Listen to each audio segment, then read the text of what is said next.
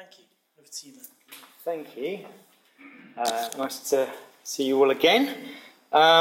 So, like Nigel said, I'm not really sure, Nigel wasn't really sure either how this was going to work. So, I've got some material, I'll do some teaching. If you've got questions, please ask your questions as we go along. It will be much more constructive, I think, if we can make it interactive like that. So we're just seeing how we go. I'm passionate about theology. I think that theology should point us towards Jesus. I think any theology that doesn't point us towards Jesus isn't theology at all. I think that we're all theologians. It's just whether we're good theologians or bad theologians. And so I think it's really important to study and learn about the character of God. And the more I've learned, the more it's caused me to question my assumptions, and the more it's made me fall in love with Jesus.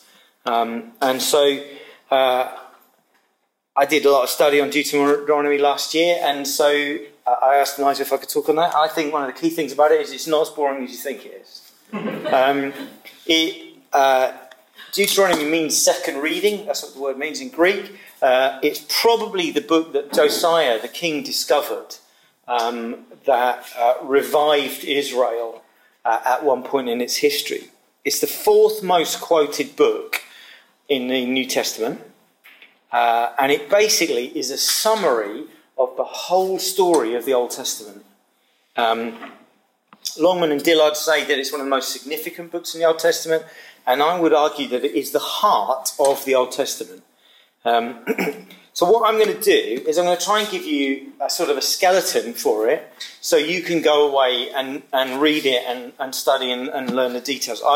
In terms of resources, I really recommend the Bible Project. If you come across the Bible Project, their stuff is fantastic. They do amazing videos. They also do incredible podcasts where they might have 6 hours worth of discussion that goes into a 10-minute video if you want to go deeper. But certainly worth looking at their video on Deuteronomy when we go from here. But I want to give you a bit of an overview of the structure of it, and you can put the flesh on it later. So we'll look at the structure of the book. We'll look at the Shema, the Ten Commandments and the law. We'll look at justice and then a bit of a summary of it all. So the structure of the book, Hill and Walton say that it is a charter document for Israel. It mirrors diplomatic treaties from the ancient Near East at the same time. So the people of Israel have come through the wilderness. They spent the 40 years there. They're on the border, about to take hold, receive the promise that God had given them. And so this is all taking place just before they cross over. So only Joshua and Caleb out of the original generation have survived. Moses isn't going to make it over there, but he's the one who's telling this story or giving this teaching. So these were all children when they left Egypt, apart from those three. And so McConville, he says that it's a model for the organisation of life of a people under God. It's basically the constitution of Israel. That's what Deuteronomy is, the constitution of what Israel is. Longman and Dillard say that it paints a picture of what the ideal Israel should be, centred around the worship of Yahweh. So the structure of it is that there are three speeches. The first one, Deuteronomy 1 to 4:43, and the second 4 to 28:68, and the third one 29 to 30, and then the last words in the death of Moses. So how does it work? The first section is looking back, their history. How did they get to where they go? What did God rescue them from in the very first place? How did God deliver them as a slave, a people of slaves? He brought them through the wilderness. They made loads and loads and loads of mistakes. And so this whole first part is about remember who you were, remember who saved you, remember what happened when you ignored him over and over again. Remember who you are as a people of God. Philip Yancey says the whole book could be summarised with the word remember. It's really big in Jewish culture. Remember what has happened that's brought you to here. Remember that. And you've got to realise Israel was a really tiny nation. Militarily, it had no chance whatsoever of overcoming any of the other nations around it. It was a small nation. It was utterly dependent on Yahweh. And so it's really crucial that they recognise who they are, what they've come from. And in 7:6 it talks about they were chosen to be a people, his treasured possession. Now this is really significant because in all the other ancient Near Eastern cultures, the king was considered to be the treasured possession of the gods. And that's what gave him his power and authority. But with Deuteronomy, what's happening is that Yahweh is saying, you, the people of God, are my treasured possession. And it's quite significantly different from anyone else around them. The second speech is the laws themselves. And this is what we're going to spend most of the time looking at. And the third speech is a call to faithfulness. I have set before you life and death, blessings and cursings. Now choose choose life. This is the way to live. I've told you how to live. And you know, the real tragedy of it is that you read all this and you get to the end of the book. And Moses steps down in 31:16 and God says to him basically, as soon as you're dead, they're just going to forsake me and break the covenant. If I was Moses, I'd be like, why didn't you tell me that at the beginning? I've just spent the last however many hours telling them, and you're telling me they're not going to take any notice of it. And it's quite heartbreaking because you see in this story, you see the prophecy of what's going to happen and how it's going to go wrong. You see it all mapped out. You see where they've come from. You've seen what they're meant to be, and you're going to see what's going to happen in the future. This is why it summarises the whole of the Old Testament. So, the Shema, the Ten Commandments and the law. Shema literally means listen or pay attention. It's the first word of, this is the Shema. Hear, O Israel, the Lord your God. The Lord is one. Love the Lord your God with all your heart, all your being, and all your strength. Now, a good Jew was meant to say this when they got up in the morning and before they went to bed at night. This, and Shema is the first word, hear. It means listen, pay attention. And Hill and Walton say this is the entire message of Deuteronomy is summed up in this one thing.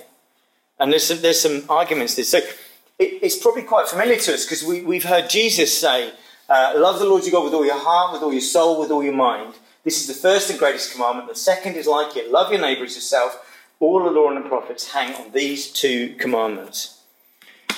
So he's quoting two things. He's quoting the Shema in Deuteronomy 6 and he's quoting a really quite obscure passage in Leviticus 19 about loving your neighbour.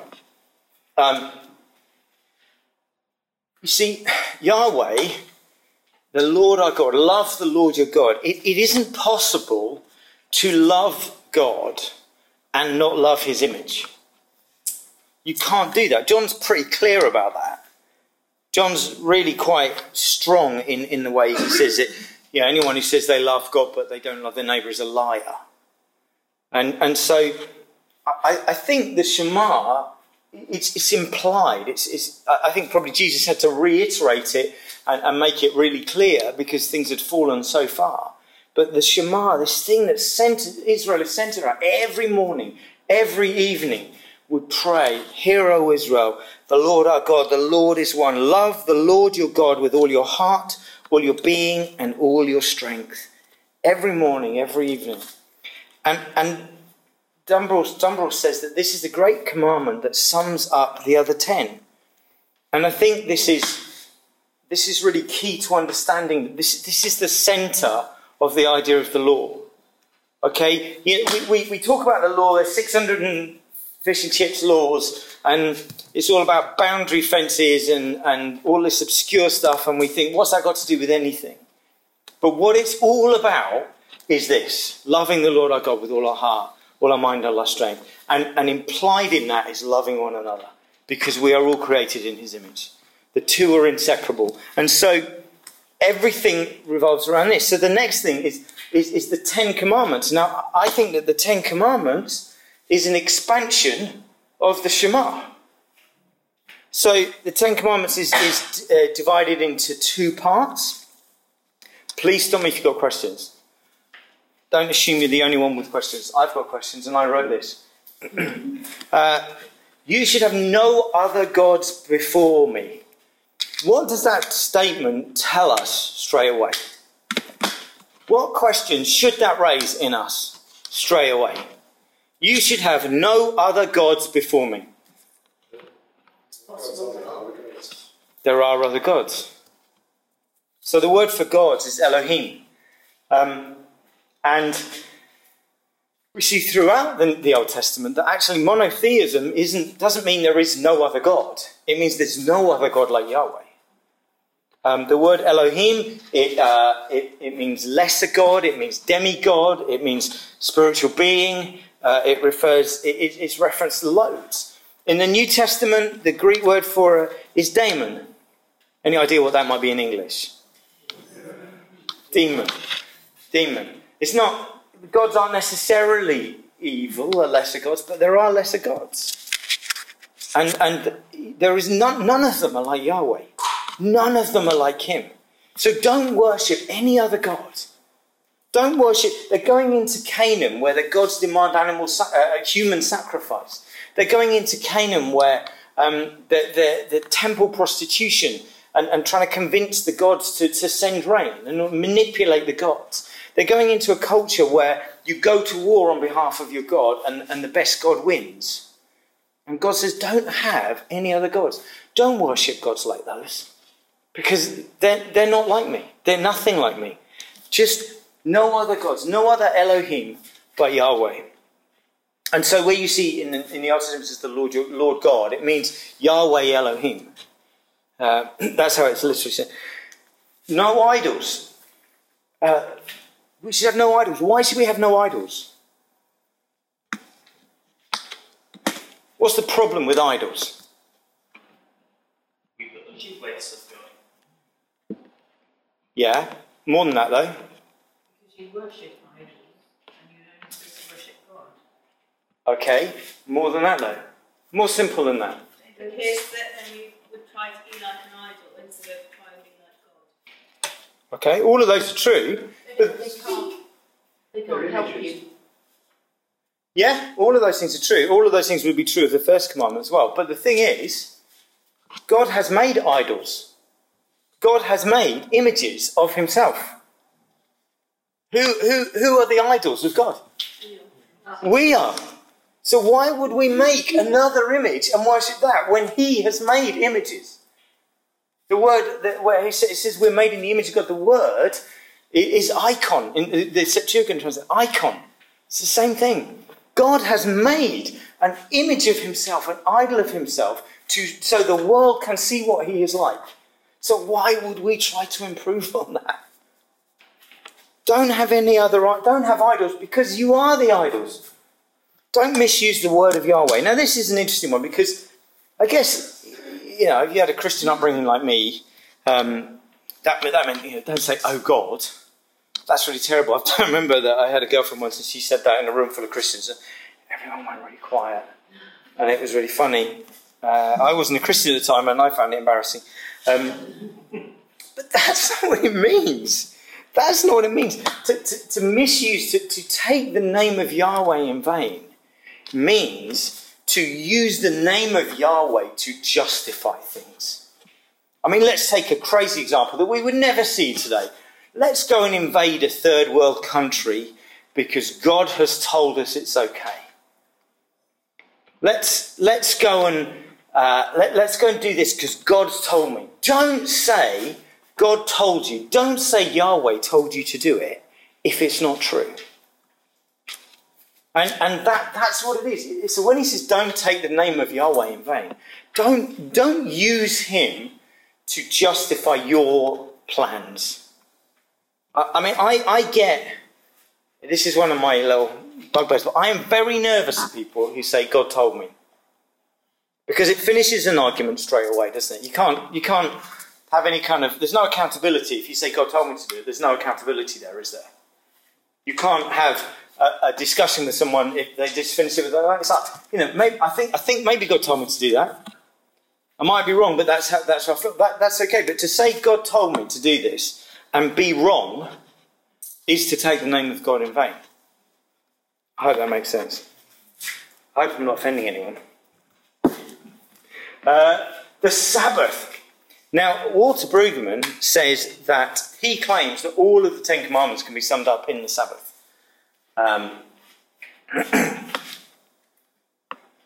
These first 4 commandments, okay, are about how we relate to Yahweh. We don't worship another God. We don't make idols of him because we are an idol of him. We don't misuse his name. We don't use his name to justify our actions. And the Sabbath is about trust. It's about, you're talking about an agricultural people. I don't know anything about farming, but I imagine if you're a farmer, the idea of not getting up and, I don't know, milking the cows, checking the fields, checking your sheep for a whole day must leave you very nervous. Because the grass doesn't stop growing and the crops don't stop growing and the cattle don't suddenly not need feeding and all of those things.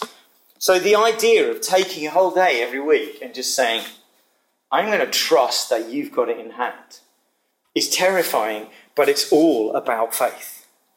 It's all about faith. So we're going to talk a little bit more about the Sabbath as we go on, but it's all about trusting in him. So for us to not take a Sabbath, for us to not take a day, is to say, I don't need you. And therein lies a problem straight away. It's built into the rhythm of everything in Israel. So these first 4 are all about how we relate to God. The next 7 are about how we relate to one another. Can I just ask a question? Yes, you can. The slide before, when you had about not worshipping any other gods, because there were gods who were getting people to do human sacrifices and everything like that. To me, in the Old Testament, so I struggle with the Old Testament, is God kind of does stuff like that. There's one particular one that occurs to me in Judges, Okay. where there's a guy who says to God, I will sacrifice the first thing I see. And the first thing he sees when he gets home is his daughter. Yeah. And surely, seriously, could God not release him from that promise? To me, that's human sacrifice for God. It is.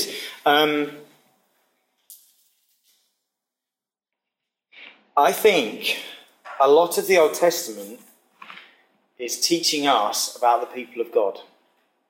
I think they do a lot of things. There's a lot of violence in the name of Yahweh. It was normal in the ancient Near East where when you go and invade someone else, you credit that victory to your God. And you write the history that your God told you to do it. Because your God's bigger than their God. And so a lot of what we see in those violent passages is exactly that model written down. Yahweh told us to go and do this. He told us to wipe out everyone. And we see that. But I think that tells us more about the people and their misunderstanding of who Yahweh was. Because what is the perfect image of who Yahweh is? Jesus. So, Hebrews 1 tells us it's the perfect image. Jesus himself says, when you look at me, you've seen the Father. And so we see that Jesus...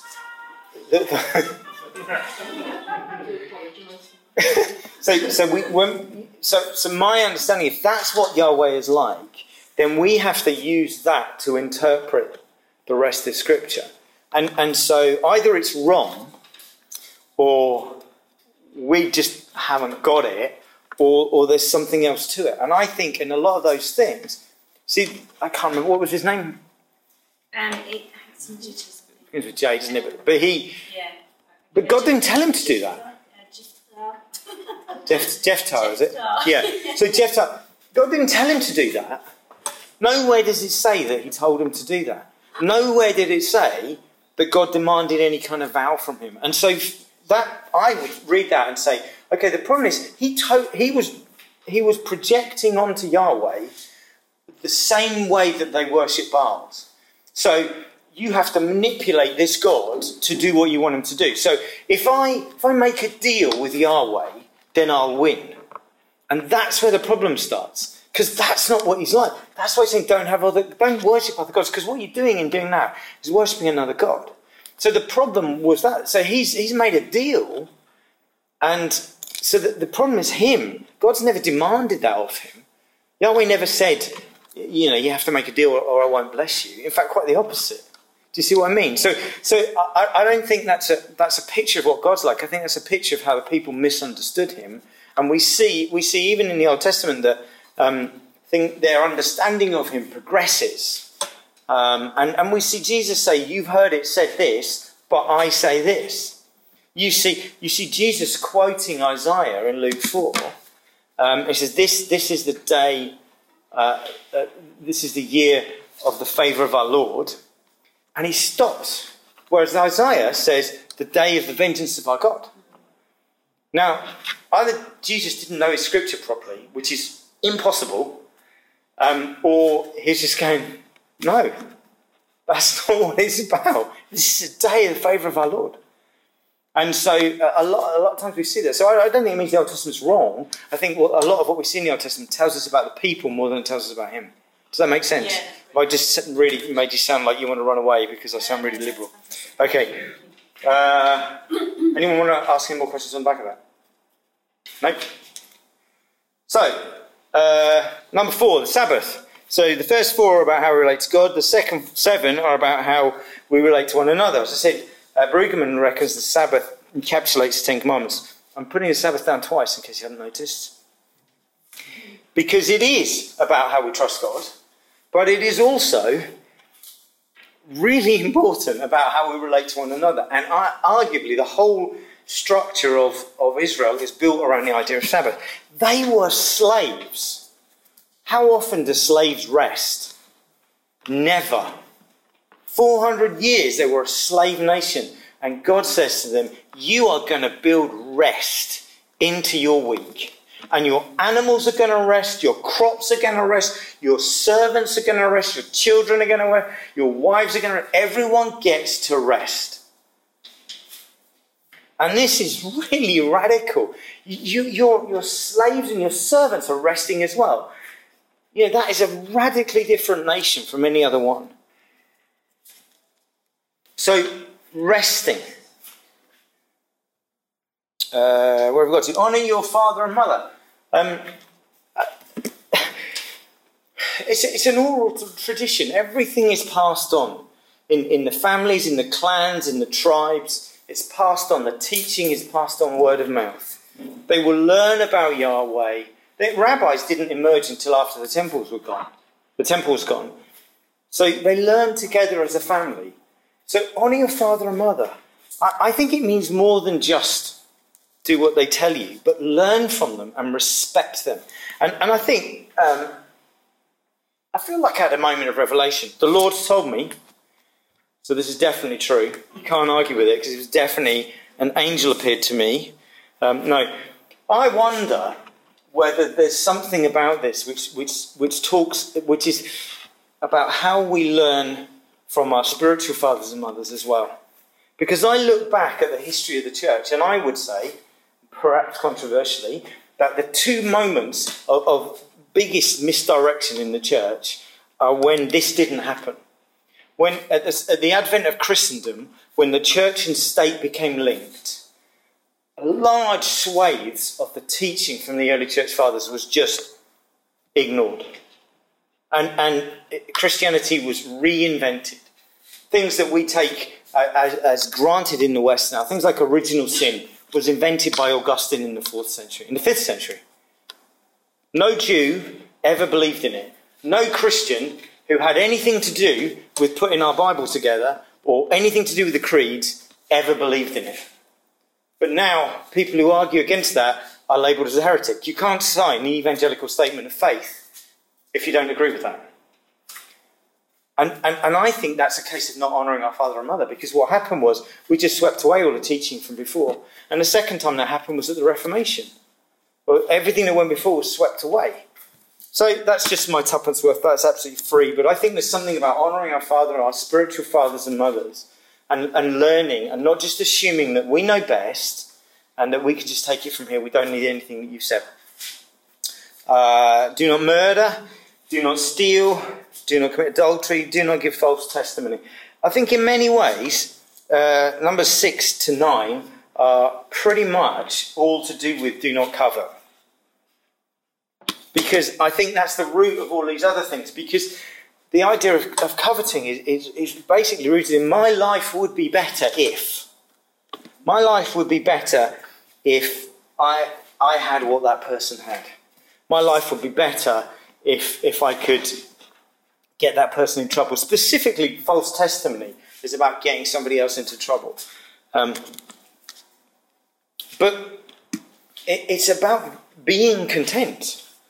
If we are genuinely content and satisfied in who we are, then we will not be coveting. If we're not coveting, we won't need to steal or murder or commit adultery or give false testimony or any of those things. But those 10 commandments are an expansion of the Shema.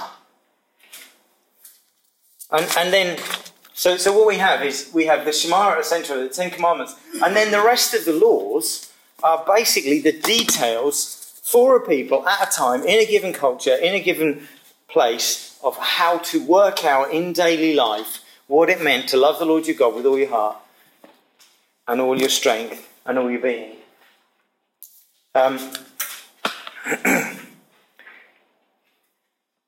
Something that is really important to note. Only one book in the whole Bible mentions love more than Deuteronomy. And that is John's Gospel. Only one book. The whole book is meant to be centred around the idea of loving Yahweh and loving one another. And the rest of it is the details of how to work that out. How to treat people with honour, how to give people their humanity and treat them lovingly. That's what it's all about. So a big part of that is justice.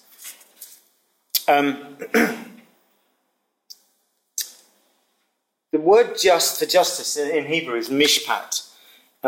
It means fairness to all, particularly to the vulnerable. Fairness to the vulnerable. That's what mishpat means. That's what justice means. The word righteousness, tzedek. Now, you see, normally when we talk about righteousness in the West, it means not doing anything wrong, being good. But actually, the Hebrew word tzedek means doing right to others. That's what it means, especially the vulnerable. So actually, justice is a system of righteousness. So a system that is fair to the vulnerable is a system of people doing right to everyone, who, especially the vulnerable. That's what it means. And 50 times, I think, the words justice and righteousness occur together. Our God is righteous and just. Yeah. So can you just go back over your sort of definition of justice? Okay, so mishpat, justice, it means fairness to the vulnerable. So it's a system of fairness to everyone, particularly to the vulnerable. And the word tzedek means to do right to others, particularly those who are vulnerable. So when we talk about a God who's righteous and just, we're not just saying God doesn't do anything wrong. We're saying a God who does right to everyone and calls us to be righteous and just. So Deuteronomy is really big on this. There need be no poor among you, for in the land the Lord your God is giving you to possess as your inheritance, he will richly bless you. Does that remind you of anything? There will need be no poor people among you. What does it remind you of? Jesus said that there will always be. Yeah. But where have we heard something like that, though? We'll come on to that in a second. Acts 4:34. There were no poor among them. It actually took until Acts before they got anything close to this. So lots of different scholars disagree on what this means. Some of them say it's a command. You shouldn't have any poor among you. Some of them say it's an ideal. Some of them talk about it as a hope for the future, there'll be no poor. But the point is, what he's saying is, everything you need is going to be there. So there is absolutely no reason why anyone should be poor. Because I will provide you with everything you need. In other words, the only reason anyone is poor is because you are not acting righteously and with justice. And then almost immediately after saying this, 3 verses later, if anyone is poor among you, your fellow Israelites in any of the towns and land the Lord your God is giving you, do not be hard-hearted or tight-fisted towards them. So there should be no poor among you, and then here's how to deal with the poor. God has given you enough. There will always be enough for his people. There will always be enough. So the only reason there isn't enough is because you are not treating one another with justice and righteousness. In the ancient Near East, poverty, it wasn't seen in the same way that we see it today. So poverty related to a loss of status, to shame that comes from that. And so, I mean, obviously financial poverty is a key factor in that. But the idea of poverty meant people who are marginalised on the outside, who had no status, had no, or just shame. And so that's really important to understand that concept of poverty, because within Deuteronomy, you've got what's called the quartet of the vulnerable. There are 4 different kinds of the vulnerable who are mentioned. The first is the poor. And essentially, that meant those who had fallen on hard times. We're going to look at it in more detail in a minute. And then you have the widows, the orphans, and the immigrants. Now, if you bear in mind the whole inheritance, the whole promise to Israel was the land. And so every tribe was appointed land. Here you go, look, there's a picture. That's not exactly what Israel looked like, but it's all of the tribes were appointed land. Within that, the clans were appointed land. Within that, the families were. So everybody had land. They grew their crops on it. They had their herds on it. That was their source of security. That was their source of food, of prosperity. Everything came from the land. Everything. And so it was shared equally among everyone. The exception was the tribe of Levi, who had no land, and their role was to keep Israel focused onto Yahweh. And so all the other tribes were told to give a percentage of their produce to look after the Levites, so that they didn't starve, because they had no source of any kind of income. Now, when we look back at the Quartet of the Vulnerable, especially these bottom 3, what do they all have in common? The widows, the orphans, the immigrants. Yeah, no family. Therefore, no land. No land. So they had no land. They had no means of supporting themselves. There was nothing that they could do to support themselves. And so that's why we'll talk more about that. But where have we got to? So yeah, so all of the people were told they had to leave the edges of the field. They were not to harvest the edges of the field, and that belonged to the poor and the widows and the orphans and the immigrants, because they were on the outside. They were the vulnerable. So let's see the poor. Let's look at who the poor are. So you've got Josh, Tobias, Eli, and Isaac, and they've all got their land apportioned to them. But what happens is that Josh falls on a bit of hard times, so he sells some of his land to Tobias. And Isaac falls on hard times, and he sells some to Eli. Maybe he can't produce enough food, maybe he's been ill, maybe his animals have been ill, maybe he's had a problem with his crops, whatever it is. He sells it to it. But now it's more difficult for him to support his family because he hasn't got as much land. And so eventually what happens is he ends up selling all of his land to Tobias, and Eli ends up selling most of his to Isaac, and it's only a matter of time before Isaac is stuffed. And so the poor specifically referred to Josh and Isaac, who had lost their land. They'd fallen on hard times. They were people, they had an inheritance, but for one reason or another it hadn't worked out. And that was separate from the widows, the orphans, and the immigrants who had no inheritance. Does that make sense? So when you see the poor talked about in Deuteronomy, that is what it's referring to, those people. Remember that poverty is about shame. But here's where it's really important, because the laws in Deuteronomy put the onus on those who had to look after the poor. So some commentators particularly note this passage in Deuteronomy. I'll read, that's too small. 15. So if there is any among you, if among you anyone is in need, a member of your community in any of your towns within the land that the Lord your God is giving you, do not be hard-hearted or tight-fisted towards your needy neighbour. You should rather open your hand willingly, lending enough to meet the need, whatever it may be. Be careful that you do not entertain a mean thought, thinking the seventh year, the year of remission is near, and therefore view your needy neighbour with hostility and give nothing. Your neighbour might cry to the Lord against you, and you would incur guilt. Give liberally and be ungrudging when you do so.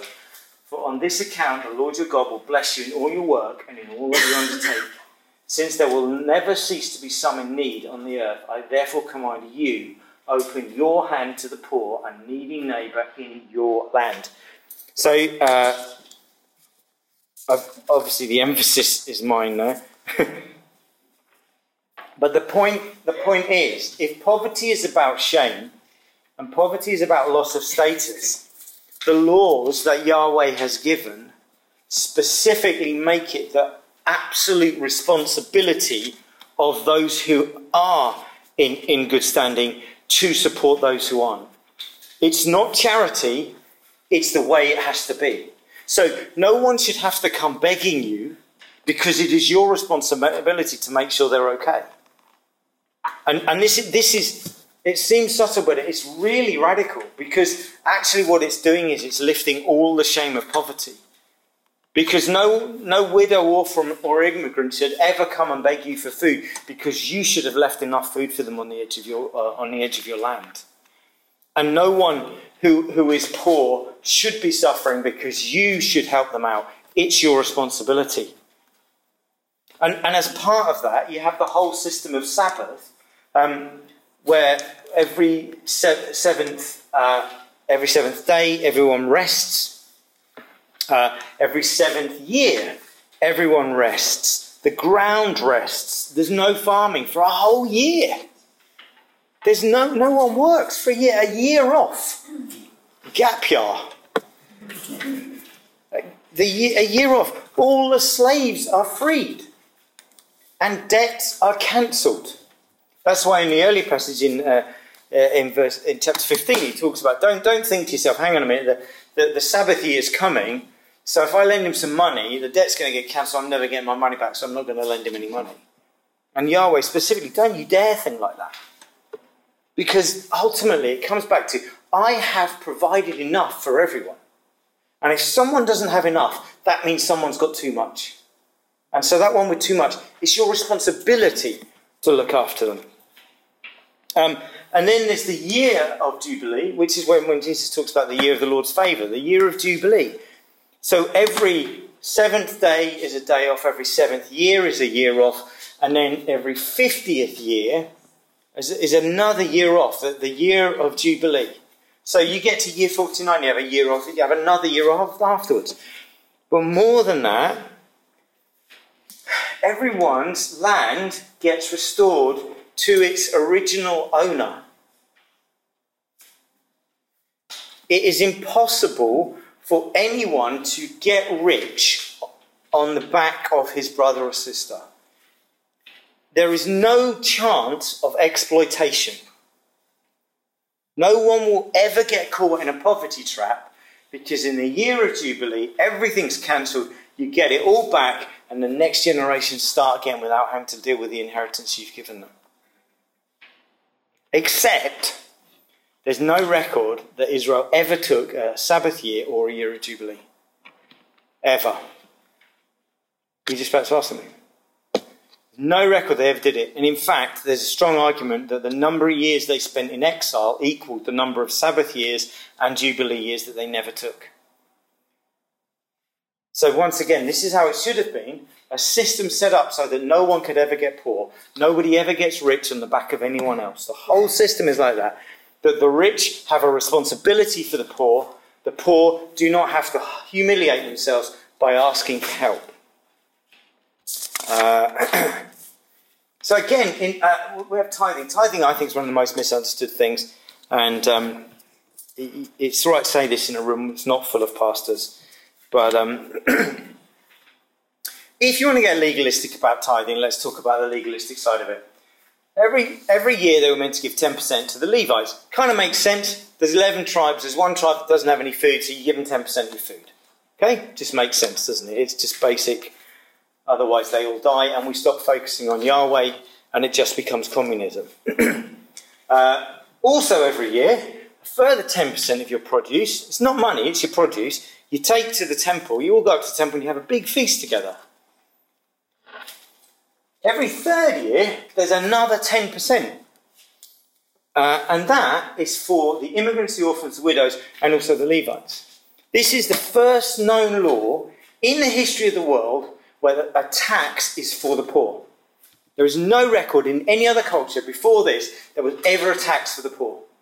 So if you want to be legalistic about tithing, just to be clear, it's 20% for 2 years and then 30% on the third year.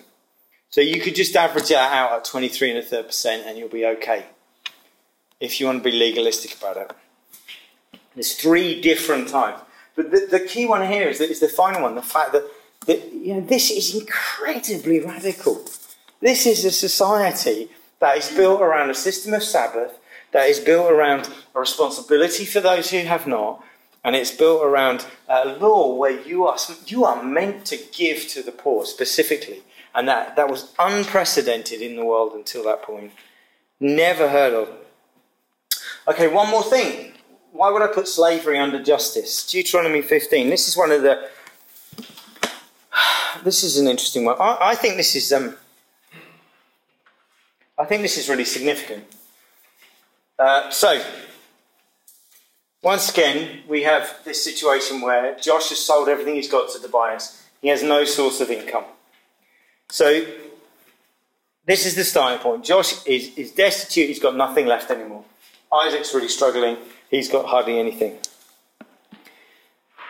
So, Josh is on the outside.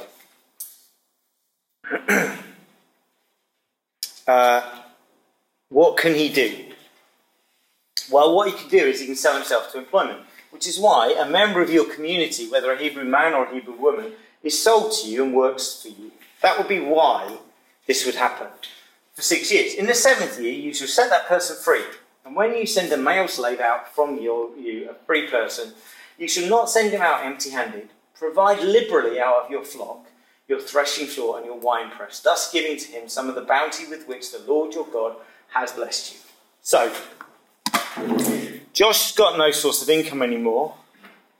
He goes to Tobias and he says, can you help me out?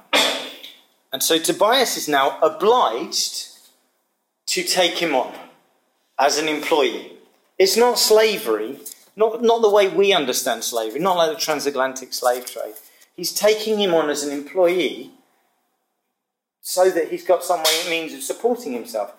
He has him for 6 years. He has him for 7 years, but at least one of those years is going to be a year of Jubilee. Well, one of those years is going to be a year of Sabbath, so he's only going to be working 6 of those. He's got a whole year off, even though he's working for him. He's provided for, his family are looked after, he's got everything he needs. At the end of that, if he wants to stay on as an employee, he can do. It's his choice, not the owner's choice. It's not Tobias's choice, it's Josh's choice. If he wants to. If he doesn't, Tobias has to give him enough stuff so that he can get himself set up again. Does that sound like slavery? To me, that sounds like social action. To me, that sounds like a social enterprise. To me, that sounds like a way of helping people to come out of the poverty trap they've got into and get re-established. That sounds like justice and righteousness to me. It's just amazing. It's not slavery. There's actually very little mention of slavery in any of the laws in terms of what we would understand. There's one sort of throwaway passage about taking slaves from foreign nations. But it's not something that they're taught on. It's not something they're encouraged to do. It's certainly not something that it appears Yahweh is very happy about. So when we see slavery in the Old Testament, we are not talking about the slavery that they escaped from. We are not talking about the slavery we understand now. We're actually talking about employment. This guy has rights. This guy, if he's good and his employer wants to keep him on, he's got to treat him really well. Or he's not staying. If he's not staying, he's got enough to set him up again so he can get started. Matt, Yes? although if they didn't comply with the Sabbath year, did they comply with this? Well, that's a whole other thing, isn't it? This is again where we learn that the Old Testament tells us a lot about how people disobeyed Yahweh rather than, if this is the ideal for what Israel should be, then, See, I think this gives us a picture of what the community of God should be. And so this is about justice in the true sense of what justice is. This is about righteousness in the true sense of what righteousness is. This is about building a community. Here's a summary of it. It worked for 7 years, provide for them, look after them. In the end, they want to, we just said all that. They want to say, right. Okay, so the summary. So in Deuteronomy 4, I'm coming back to what you said because it's Deuteronomy 4, 7 and 8. So as Moses is summing up how you've got to, he says, I'm going to give you a load of laws. And people will look at these laws and they will say, what other nation is so great as to have their gods near them the way the Lord our God is near us whenever we pray to him? And what other nation is so great as to have such righteous decrees that care about the vulnerable, and laws as this body of laws I am saying before you today. So right at the outset, Moses says, this people will look at Israel and they will say, that is not like any other nation, because their God is not like our gods, and their laws are completely about justice and righteousness and making and looking after the vulnerable.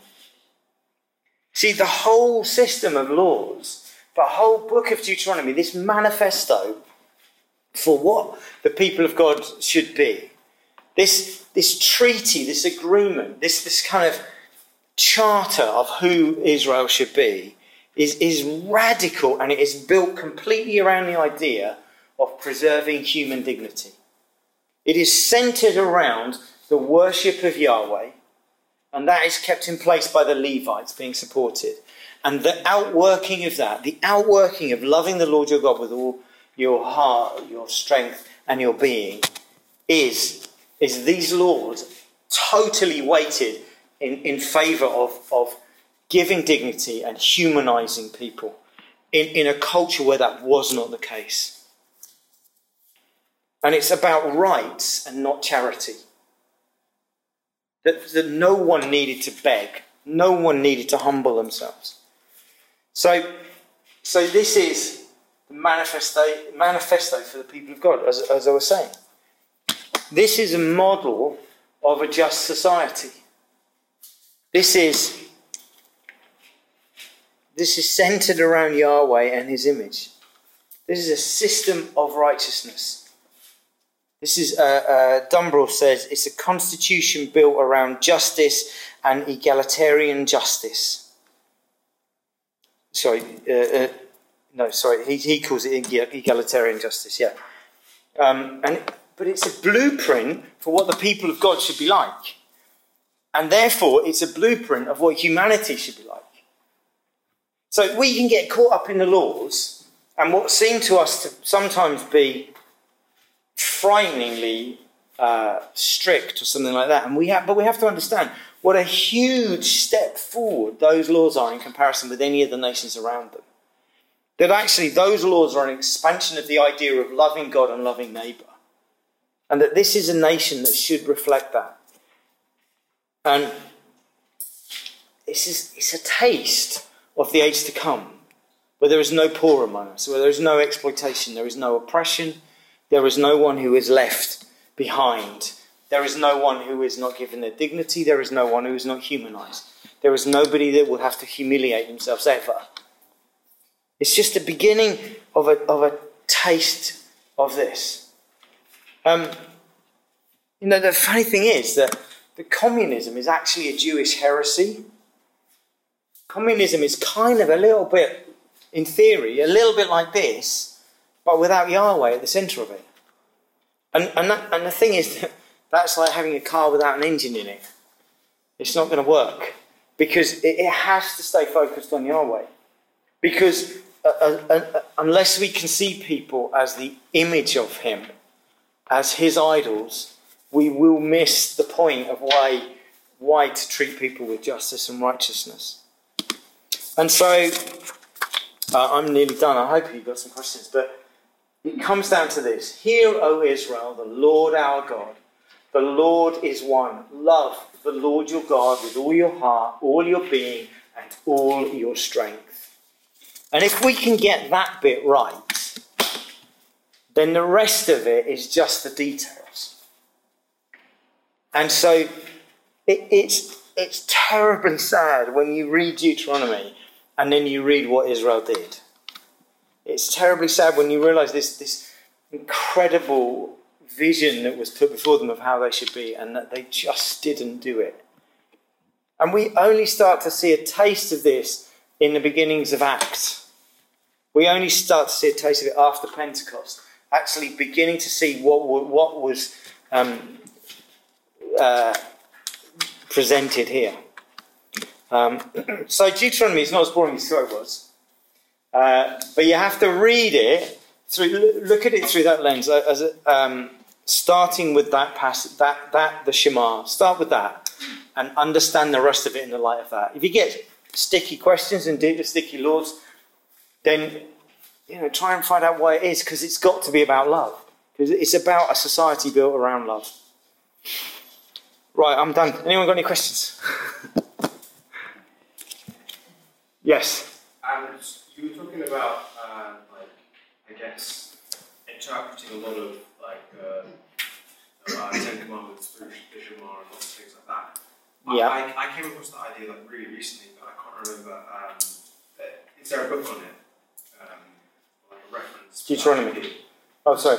Well, exploring how the Jewish mindset they process things through the Shema. Well, I mean, I think if you were to get any kind of decent commentary on Deuteronomy, it's gonna be saying that. A really good commentary, if you want a good academic commentary, is McConville's. That's a really good one. In the Bible Project video on that, if you go onto their website, he recommends that one. That's a really good commentary. But all the commentaries I looked at they all say the same thing. The Shema is the heart of the whole thing, which is why Jesus takes the Shema and says that is the greatest commandment. And I think he adds the Leviticus 19:18 bit because he's trying to go, and that means this. He's kind of spelling it out for people who've missed the point. Yeah. Also, 2 questions. Sorry, it's me. I'll wait. Anyway, go on. Okay, I was going to say the 3 taxes, the tithe. Yes. Would that have been their tax as well? They paid tax on, because that was. Yeah, but you can't separate. You can't separate the religious from the practical from the government, because that's what Israel was. Yeah. So you can't separate tax, and we're not talking about money. They're not giving money; they're giving a percentage of their produce, because that's what they have.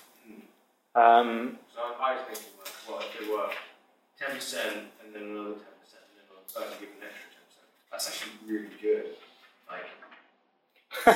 Really good tax. To give 10% to church, at least give however much you make to the government, and then extra giving on top of that. That could be in excess of their Israelites. Yeah, but the point of it is, here's a people, God has provided this people with everything they need. Okay? And so, if you do this, then everyone has enough. If you don't do this, then some people don't have enough. Yeah. So, that's the whole kind of ethos behind it. Is that, the Levites have no way of making any money. And without the Levites, you don't keep Yahweh at the centre. So they don't have any land, so you have to give 10% to them, because that's enough for them to be supported. Because they're about 10% of the people of Israel. And then you go and have a party together, because you remember you're one community, you're not just all of these separate tribes spread out across the country. And then you give money to the widows, the orphans, the immigrants, because they have no way of making money. Well, not money, I mean food. It sounds amazing and it doesn't sound punitive. No, it's not in any way punitive. But I think the key thing, one of the problems I have with a lot of Christian teaching on tithing is that it's a one-size-fits-all thing, whereas there's nothing even remotely close to that. It's like, if you have a responsibility to look after those who don't. So the widows and the orphans aren't supposed to tithe 10% because they have nothing to do that. It's between you, I am providing with everything you need. So if you do what I say, everyone will have a fair amount. That's what it's about. Yeah. Yeah. What about if someone was really lazy and just didn't work? Well, they'd have a problem, wouldn't they? Because they're not. If you're lazy, you're not going to get any crops, are you? So would they would then be poor? They probably would end up. So would it be the responsibility of other people to help them? Well, yeah. Yeah, it would. But I mean, when you're reaching that sort of state of poverty, you're talking about people who are, it's your land. You need to feed your family. If you don't want to do anything, your family's going to go without. And that's the first step. And then you're going to have to go and ask someone else for help.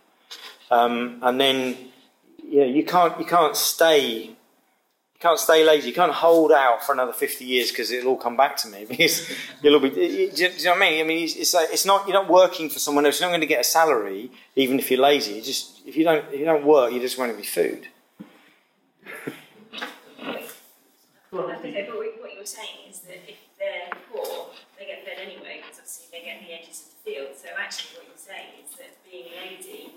The widows, the orphans, and the immigrants got the edges of the field. Right. Okay. Not everybody then.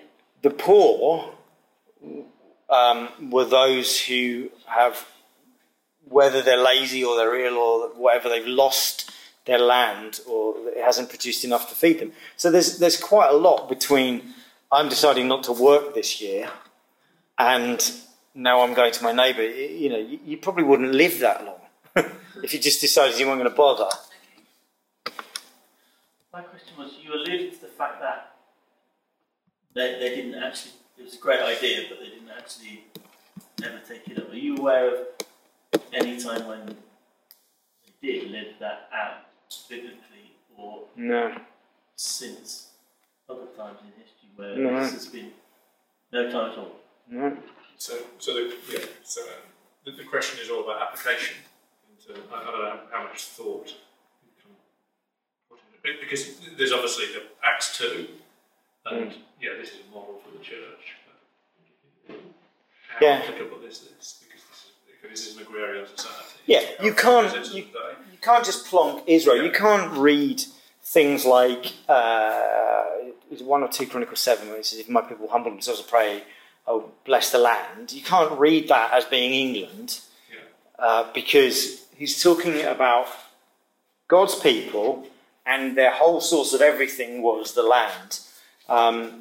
So you can't just take all of these laws and just plonk them on today and say that's what it should be like. The principle behind it, you can know. The fact that it is all about justice, it's all about righteousness, the fact that no one gets left behind. So I think one of the questions is, how have you thought, as you thought about this, have you applied this into? I'm still thinking about it. I'm still trying to work that out. I mean, it's just not. I guess it's the extent that it's, if you do this, you'll be the head and not the tail, and the extent to which that. promise to the church, or is it a promise to individuals? Can you take that too far? I think it's a promise for the age to come. I think it's this gives us a little bit of a picture of what the world is going to be like, where everyone has equal value. I think it's a lesson in humanising people, because there are certain, in what you are asking, what about they don't work? There are certainly cases where people today are in difficulties because they don't want to work. We deal with situations like that in our church where people are just, I don't want you to help me get out of this. I just want you to give me the money. I don't want to have to learn how to live differently, and that's, but in a sense that's not humanising someone. That's actually you just that's not teaching them. This is why it's all, it goes wrong for Israel, because their focus turns away from Yahweh. They stop being focused on Him. When they stop being focused on Him, then all the rest of this falls apart. So the solution to this is to refocus back on Him, and so that we can be that society. So when you see it happening in Acts, it's immediately after that's happened. There's no easy answer. Sorry. I would say that all about teaches about how a nation lives, or a community lives, and the difficulty with trying to live that out, I think, is that's not the community, the world, the culture, the country that we live in. No. And probably we try to do it as individuals, but actually, if we can model it as a community, as a church, it's when we try to do it. Yeah, I would say this is more relevant to us as a body of people, as a family, as the church, than it is as trying to impose this on a nation. Yes, definitely.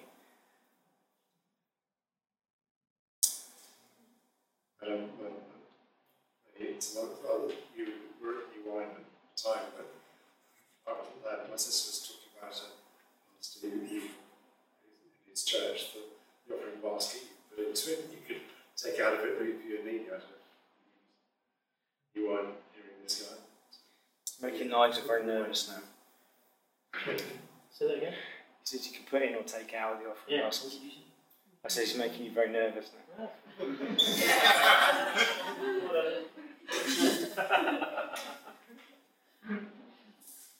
Can I just get another part of Deuteronomy, something I marked as I was reading it through? It just perturbed me slightly that he destroys everybody except Israel, the nation. So the land that he's taking them into, he just gets rid of everybody, he just destroys them all because they're wicked. But then the way his people are behaving, why them and not them? What's so special about them, or that everybody else has to die in order that they get their land?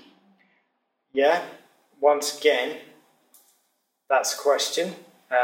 Greg Boyd has a 1,500-page book all about called Crucifixion of the Warrior God, which is all about addressing violence in the Old Testament, particularly the idea of that kind of ethnic cleansing. Christian Hofreiter has just written a book which basically he looks at how people, specifically the idea of devote all of this to me, in other words, kill it all, and how historically through the church that has been viewed by theologians. And so I was very keen to read that book, and I got to the end of it, and at the end of it he said, and so what we've learned is it's not simple. Well, great.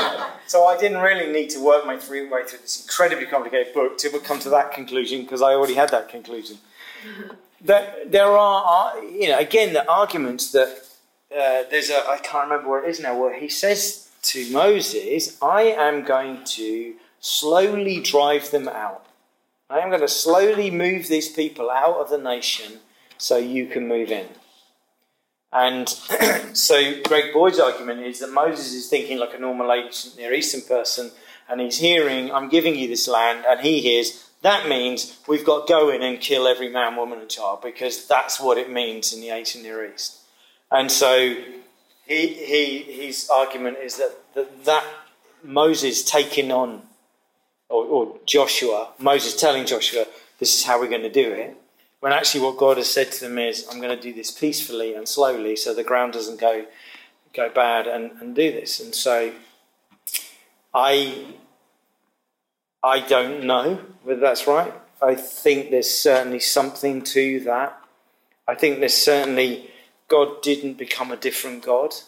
Christian Hofreiter's book, he says the three assumptions are that God is good, genocide is evil, the Bible is true.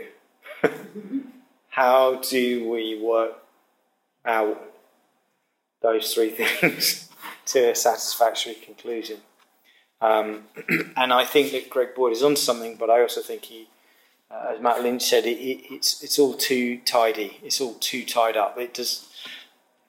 It's not quite as simple as that. But I suspect there's something of, I'm not sure that God actually told them to do that. They just assumed that that's what he told them because that's what everybody else did.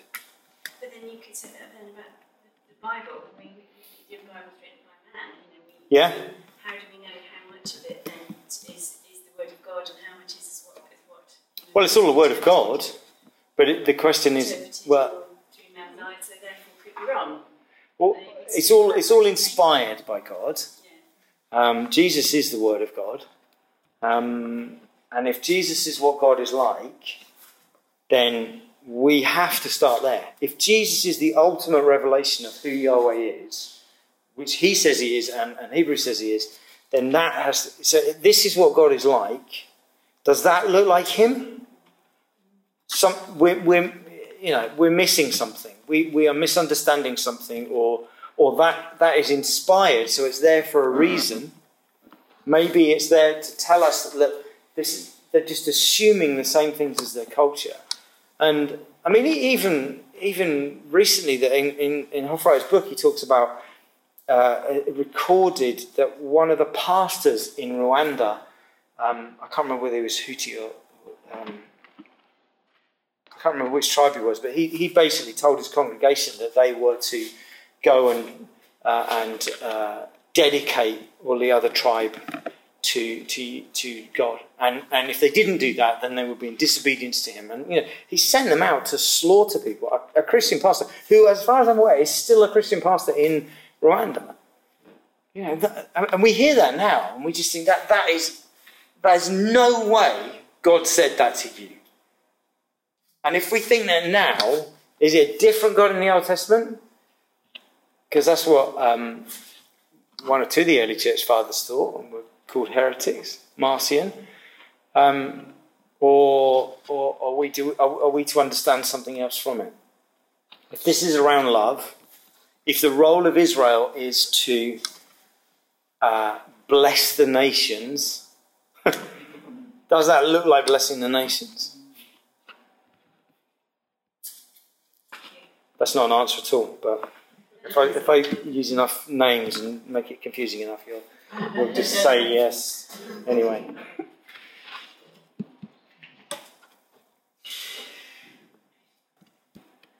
I'd love to encourage us to just spend 5 minutes on our tables talking about what this might mean for you and me.